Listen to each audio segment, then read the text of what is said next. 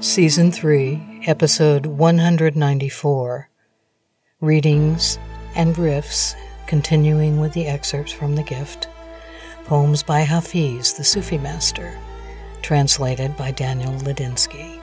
Chapter 19.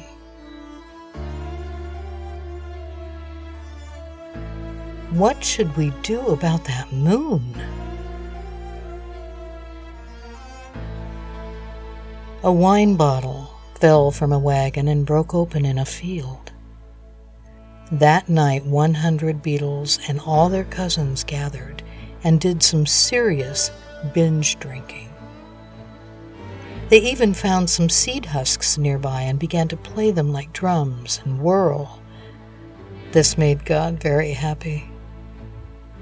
Then the night candle rose into the sky, and one drunk creature, laying down his instrument, said to his friend, for no apparent reason, "What should we do about that moon?"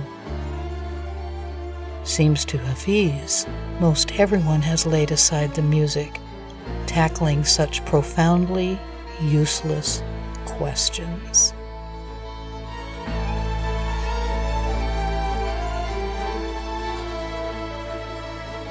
The riff aspect of these postings can be found on my website blog at allthedifferentways.com, where I have composed thoughts and multimedia responses to these poems.